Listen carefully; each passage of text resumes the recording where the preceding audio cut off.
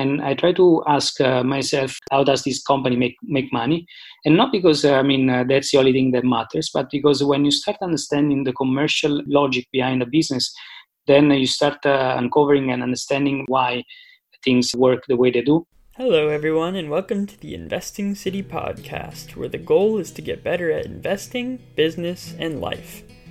Thank you so much for taking the time to join us. It really means a lot. Without further ado, enjoy this episode.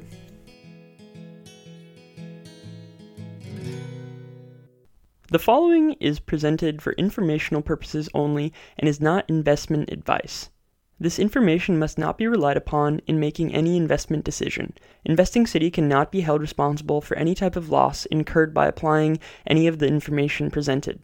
Furthermore, securities discussed in this podcast may be held by Investing City and members thereof. Thank you. This week, we have the pleasure of speaking with Gennaro Cuofano. So he started a blog called 4-Week MBA, and he has a ton of great content on business models. So in this episode, we talk all things business models, we get a clear definition of what it is, and then some different frameworks that you can think of when evaluating businesses. Enjoy this one. Okay, on this episode of the Investing City podcast, we're pleased to have Gennaro Cuofano. So thanks for being here. Well, pleasure, Ryan. Pleasure to meet you.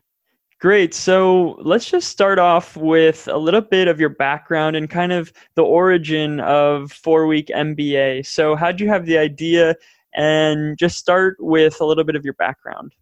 Well, it's a long story, because if I go back to, when I was around 16, 17, I knew that I wanted to become an entrepreneur. So I wanted to, build my business, start my company, and just, as a way for me to gain as much freedom as possible.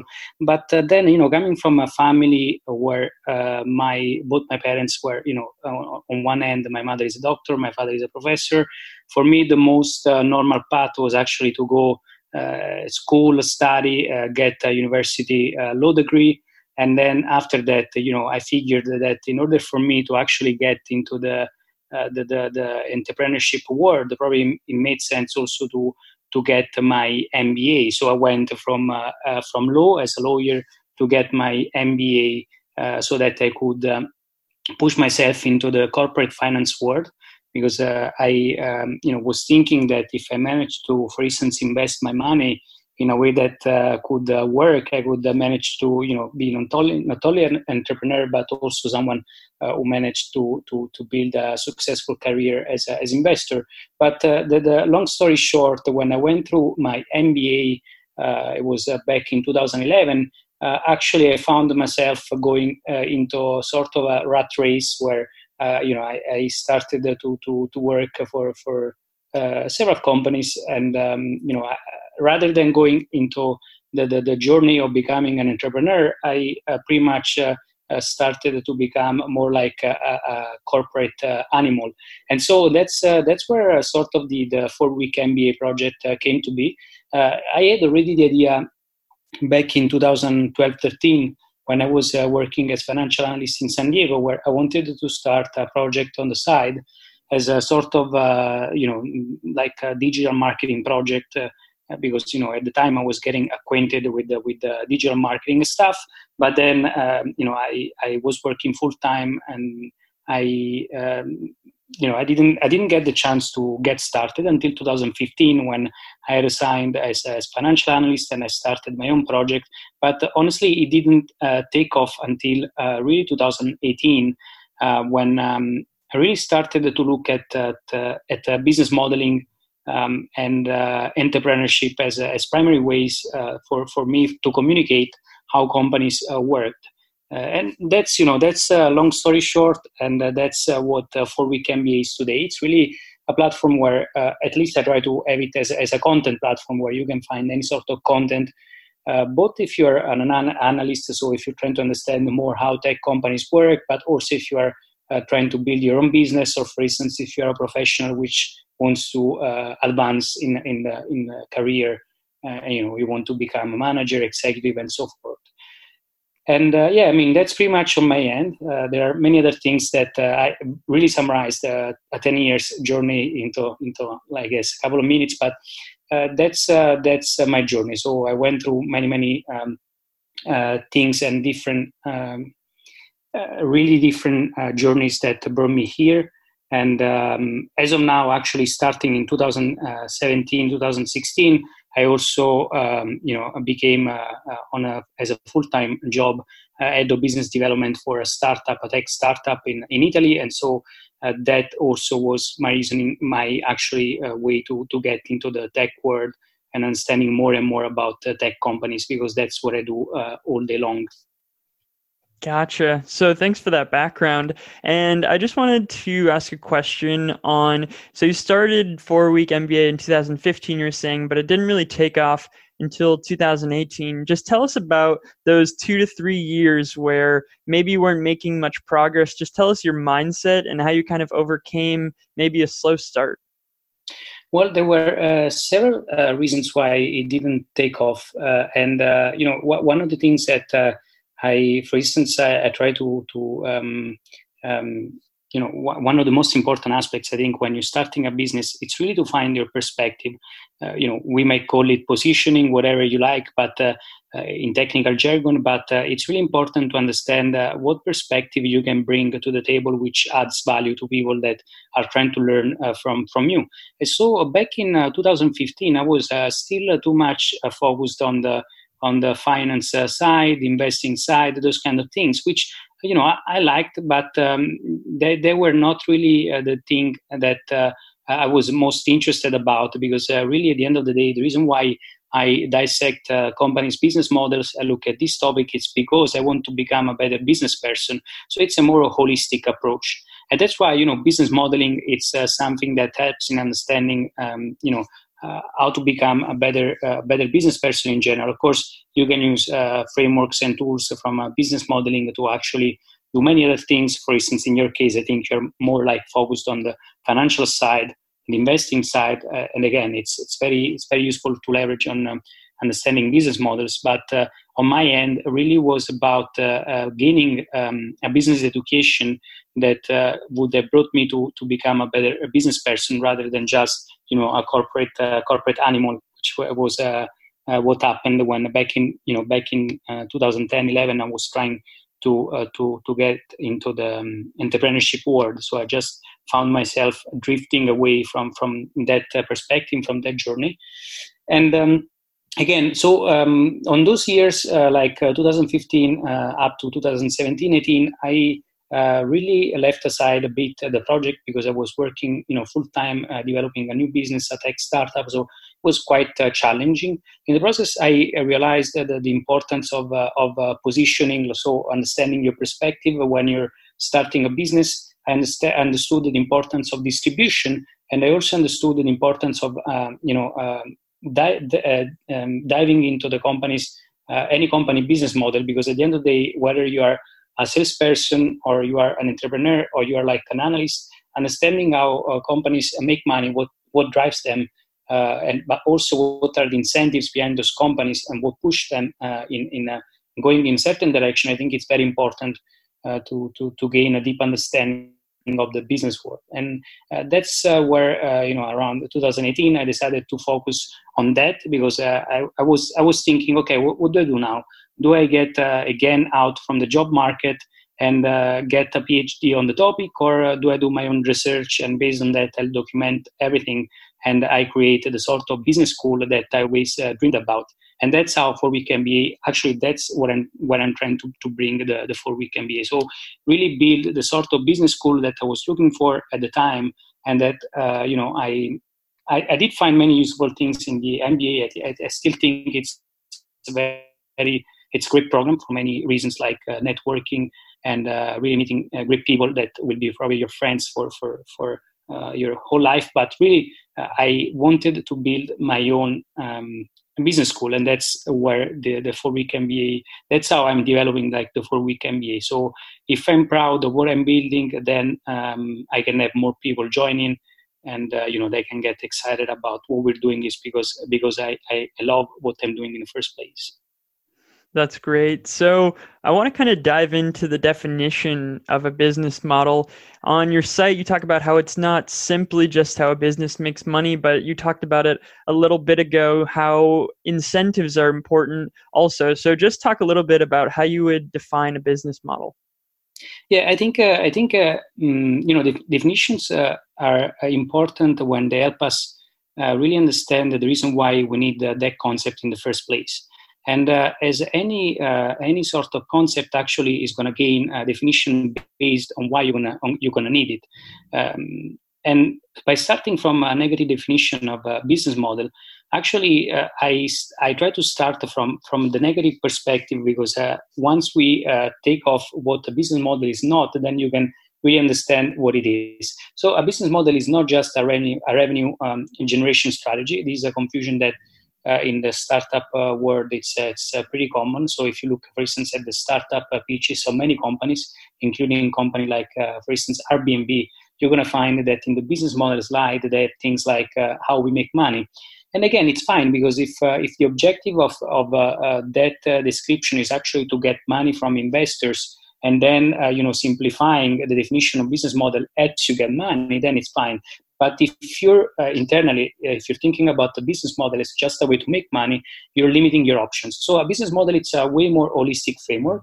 It's not a business plan, it's not the way you make money, but it is also the way you make money. It's really not a marketing plan. So a business model, it's a more holistic framework.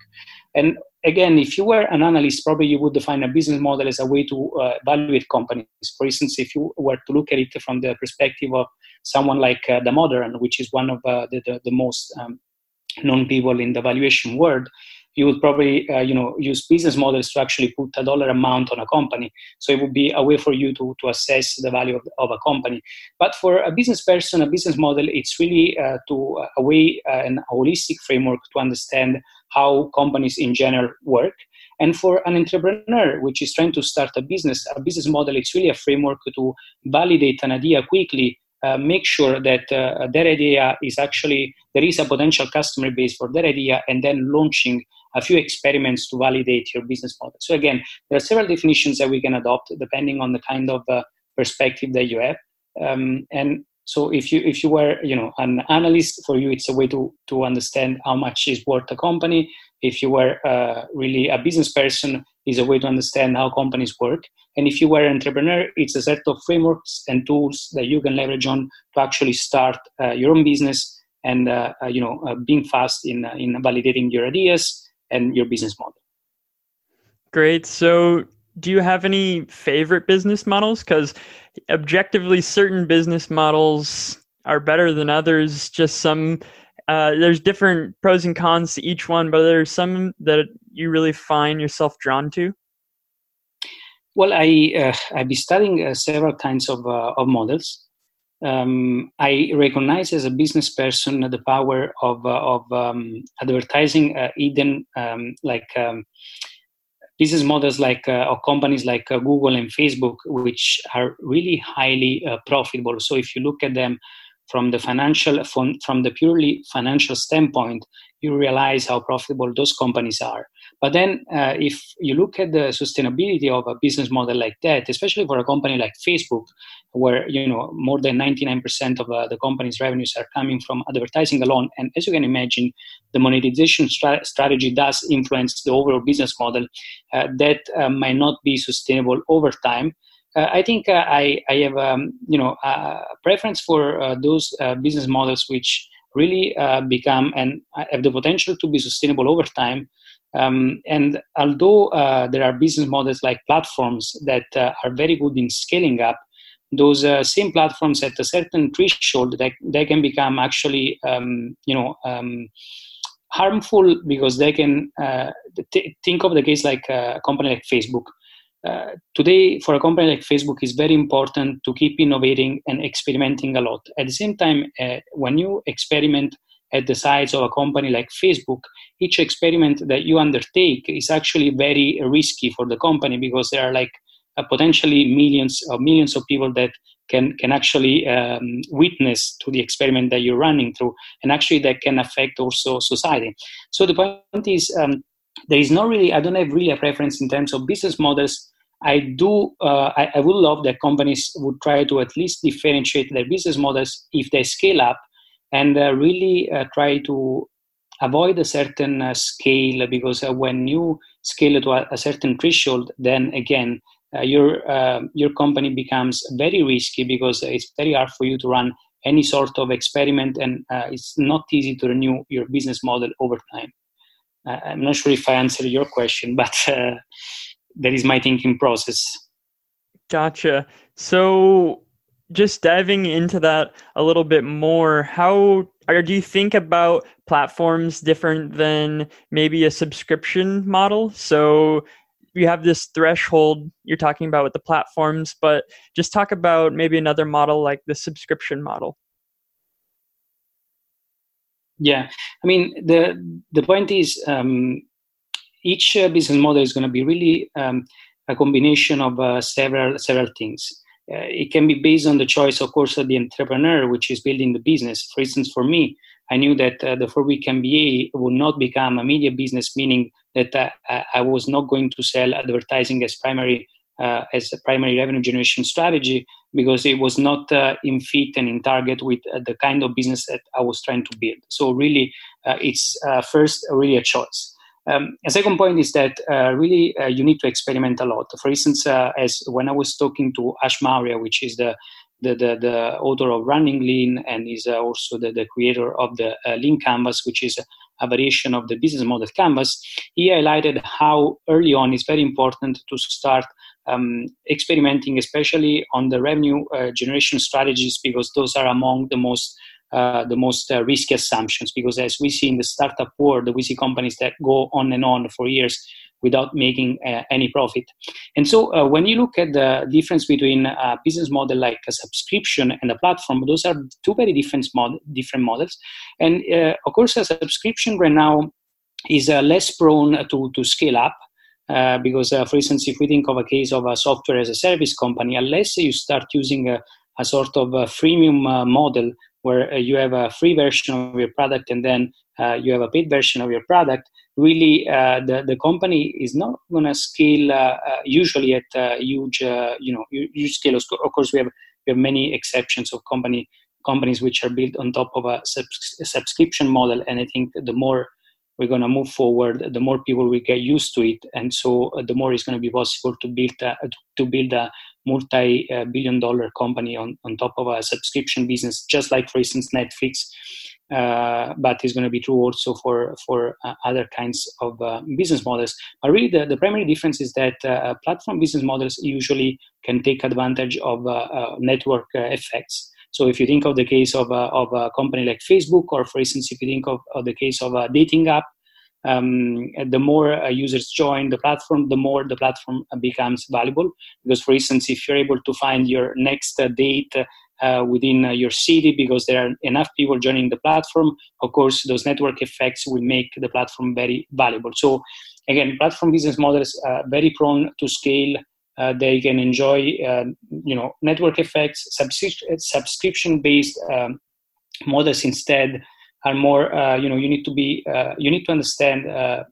You need to be very specific in understanding what kind of customers you're targeting, because you need to make sure that your funnel is ready to target the right kind of people. For instance, if you take a company like Slack, right? Slack runs a subscription model on top of a freemium. So you have a free version, and then of course you start paying the subscription for the service. And if you look at the company, that generates, most of it has a very wide marketing funnel, which gets in a lot of people, but many of those are not qualified to become paying customers. And so Slack has hired a lot of salespeople in the last years to actually process a lot of those leads, which is very actually expensive to process if you don't have a qualified lead generation strategy. So what I'm saying is that you can also make it work with less aggressive marketing strategy if you know who is your target customer, and also with the subscription model, which is less prone to scale. And you talk about a qualified lead generation. So if you were leading Slack, would you do anything differently, or is that just kind of the nature of their product?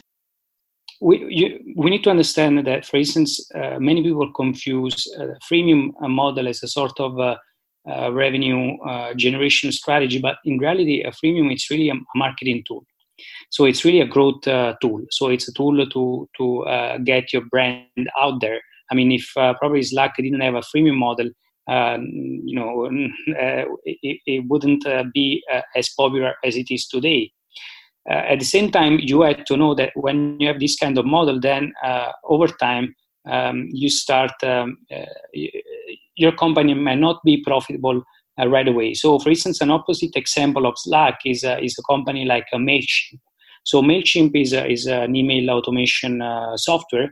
And MailChimp didn't start with the freemium right away. It actually started by building a very strong subscription base, and then it went back to offering a freemium model when actually the company was strong enough to be able to support this kind of model. And yet, a MailChimp is among one of the most recognized brands when it comes to email marketing and email automation. So I think it's very important to understand that the freemium, you can leverage on that, but it doesn't work in all the circumstances. And really what it is, it's a marketing tool. So it's a growth strategy more than a revenue generation strategy, because again, if you're bringing in a lot of people, but those people are not aligned with your business, they're not going to convert in paying customers.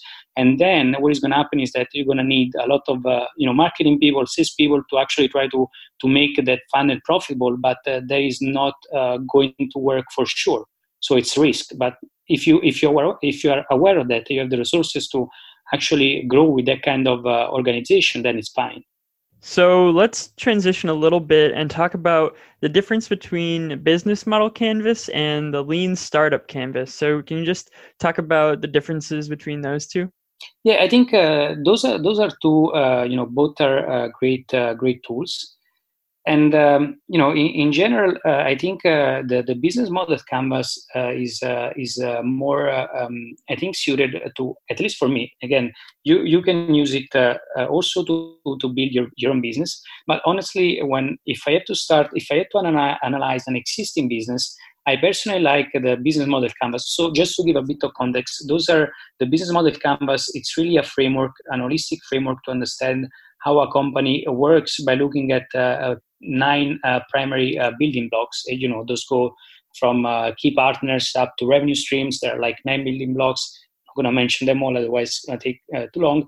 But the key point is that with those 9 key building blocks that go from understanding who are your key partners to your value proposition and customer relationships and customer segments, up to understanding your revenue streams and cost structure, you can pretty much understand any sort of business. I mean, and this is a good, solid framework that you can use to analyze any business. At the same time, though, if you are trying to start a business from scratch, I like more the Lean Canvas by Ash Maurya, as I mentioned several times on 4-week MBA, because that really makes you focus on understanding the sort of problem that you're trying to solve first. And then after really focusing on other things like the solution, the existing alternatives, and who will be your early adopters. So I think those are 2 great tools. If you were to analyze an existing company, so if you were to use a tool for understanding an existing company, so if you are an business model canvas, if you're an entrepreneur starting from scratch, I think the Lean Canvas is better suited. So those 9 segments are definitely important. Going off of that a little bit, talk about this concept of an old business model into a new segment. So I was reading one of your posts and you're talking about how the wheel is not a new invention, but it took hundreds of years for people to actually put that on the bottom of a suitcase. So are there any examples that you have of an old business model being applied to a new market? Well, I mean, there are many. Also, if you think about the subscription business model, which right now has become one of the most innovative businesses. I mean, this is not something new. I mean, today you take anything, you transform it into a service. Just like many companies do. So software as a service and many other businesses, and you have what we call an innovative business model. But again, I mean, the subscription model is not something new. If you think about the gyms, the gym industry, that is a model which has been existed for quite some time. So there are many examples. I think what's the main difference today is that we can combine technology. So we can combine technology with new revenue generation strategies to actually try to offer a different kind of experience to our customers. Because at the end of the day, there is the primary, I think, difference between now and what happened in the past. So the web enabled people to have a sort of, enabled us to have a more bottom-up approach to things. And so it enabled us to build new businesses on top of all the industries. So if you take, for instance, before Apple came in and let's say, sort of buzzword, which is disrupted the music industry, you had to buy an entire CD and listen the whole CD, even though you liked just a couple of songs. And then, Apple came in and it applied what we call the innovative way of consuming music by enabling you to just get a single, a single song and purchasing it at the minimum price. And then, it came something like Netflix, which started to build on top of that to offer more of a subscription service to consume any kind of content. So there are, again, it's I think most of the things that we do come from the past. The primary difference is that the way we combine things up. So is that the business model innovation, it's really about combining different patterns, these different business model patterns to come up with a sort of innovative recipe. So it's really about combining those things up and coming up with something which is different, but that in many ways borrows things from the past and from other industries. A little bit ago, you mentioned how the formation of a business model kind of works. And you said it starts with the entrepreneur and they have a choice of what they want their business to look like. And then there's a lot of experimentation. And then, as you just talked about, there's kind of this combination of different patterns, maybe from the past based on new technology platforms. So just trying to get kind of down into the weeds of how are you supposed to think about how these 9 different segments of the business model canvas, how do these things all play together? Or do you have to just look at each one separately? Well, I mean, those now, when we look at companies like tech giants like Google, Facebook, Amazon, Apple, and so forth, of course, those are very complex companies. So, for instance, if you were to use a tool like the Business Model Canvas or any other tool, actually you use this as a model that simplifies things. But for instance, if you look at a company like Amazon, actually Amazon has several business models at once. So on one end, you have AWS, which has its own ecosystem, which is primarily based, for instance, on developers, more technical people, and it's really a different thing compared to, for instance, if you look at Amazon as an e-commerce company. And in that case, though, Amazon AWS initially actually was a key component for Amazon success, because actually it was the internal infrastructure which enabled Amazon to host third-party e-commerces on the Amazon platform. And I argue that we could really start calling Amazon a platform when it started to sell more and more things from third parties, even though right now, if you look at Amazon, it's going back to actually sell more things which are branded as Amazon. This is another process that we can go on another time. But what I mean is big companies, large companies, if we look at them, they have several business models within them. Same for Google, Amazon. Even if you look at Facebook, probably it's less complex. But still, I mean, it's quite complex company. So the way you want to look at it, I usually, when I go through a company business model, I don't like. I like those tools, like the business model canvas. If you are an entrepreneur, just to manage to have a simplification in mind. But then I think you need to really look at them with a bit of creativity, because you need to understand what things are tied together, what things are not, and what segments, for instance, are more related, what are not. For instance, if we go back at an example like Google business model, there is of course Google, the search engine, which if we look at it, in the past, we knew that among the key partners of the search engine, there were also publishers on one end, and users, because of course they were not paying customers, but still those were very important, probably even more important than paying customers, because if you take a business model like Google that makes money, we're talking about the search engine that makes money through advertising, and so there are like companies paying Google to sponsor their product on the search engine results. Actually, we understand that really the primary asset of the company are not those customers, but are actually users on one end, and they used to be publishers because they could provide a lot of free organic content to make the Google listing very attractive for users. So it was a sort of a flywheel where the more publishers could join in and offer relevant content, the more Google could index a wider amount of quality pages, and the more the search engine became valuable for users, and at the same time it became valuable for advertisers because they could actually pay, they were willing to pay more and more to be sponsored on Google.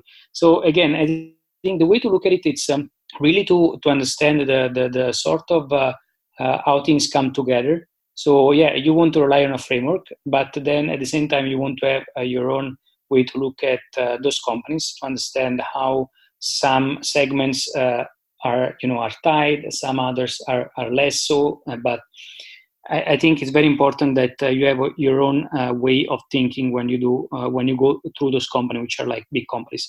If we're talking about smaller companies, then again, a tool like the business model canvas, it's very useful. And you need to look at it in a more in a way where things are mostly connected. So you want to look at those smaller companies and understand how, for instance, key partners contribute to the bottom line of the company. At the same time, what segments of the company make more sense, because, for instance, those are more profitable, and then you know that the company is going to be pushing more on those because the management is actually aligned on those on those segments that are more profitable, because that's where the key customer is. But we know at the same time that if you want to keep innovating, then you need to push also on things that are less profitable, but have a high potential and that actually can make your business irrelevant in the years to come. So it's very complex. It's not easy. I realize that it's not simple. So it takes a lot of creativity, understanding of several aspects of any business, from looking at corporate structure, organizational structure, understanding the way key financial metrics, how to look at key financial metrics, what's the cost structure, and also to look at several ecosystems that those companies create. So hope it makes sense. Are there any companies, you're mentioning smaller companies, that you've been really impressed by, that really seem to have a good understanding of business models and business model canvas? I don't have any particular company in mind. I mean, there are like many smaller companies that have been extremely successful. I personally tend to like more companies that managed to scale even without necessarily having venture funding. So just to go back to the example that I mentioned before, the MailChimp, a company like MailChimp, I think it's interesting because it's mostly bootstrapped, which means it mostly grew to understanding customers.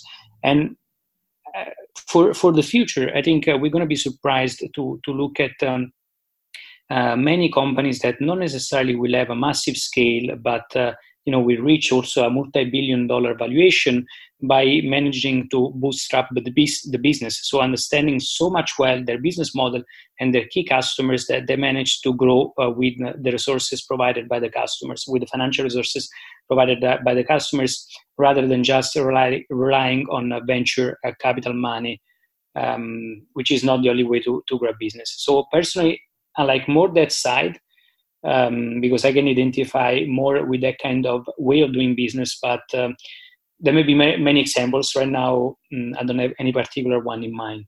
Don't want to take up too much of your time, but are there any things you do on a daily basis, like daily habits, that have contributed to your success?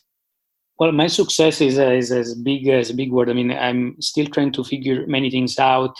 Of course, for Week MBA so far is working out. It's a success for me because I realize every day that it is adding value to a lot of people. I get many emails, messages, and stuff. Right now, I'm building up also the business school, which is going to become a very important side also of the project. Personally, I can tell you a few things that I think are important to me, not necessarily for you to become successful. I don't know, because it really goes back to the way you want to build your business, what kind of person you see yourself to become in the future. And in terms of habits, probably really I like to look at as many businesses as possible, just trying to understand how they work. And I try to ask myself, how does this company make money? And not because, that's the only thing that matters, but because when you start understanding the commercial logic behind a business, then you start uncovering and understanding why things work the way they do. So I think for a business person, understanding the commercial logic behind any business, it's very important habit to master.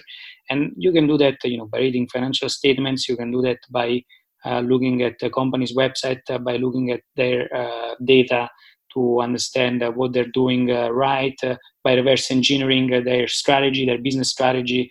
For instance, how is that they build their distribution strategy, how they're actually growing, how they actually managed to get to a point where, for instance, the company was not growing and then suddenly grew. What happened was just a matter of timing, or there was something more that I can understand about it. So really being curious and understand as much as possible about things that are around you. Well, I think that's a great way to end this. Thank you so much for your time. Yeah, absolutely. Appreciate it. And we can do that probably again in the future. Thanks for having me. Thanks again for listening. You can find more information at www.investingcity.org, where you can sign up and subscribe for our email newsletter that goes out every Tuesday and Friday. And you can also follow us on basically every social media platform on the face of the earth. And if you're feeling extra generous, please leave us an iTunes review, as it really helps us out. And with that, have a fantastic day.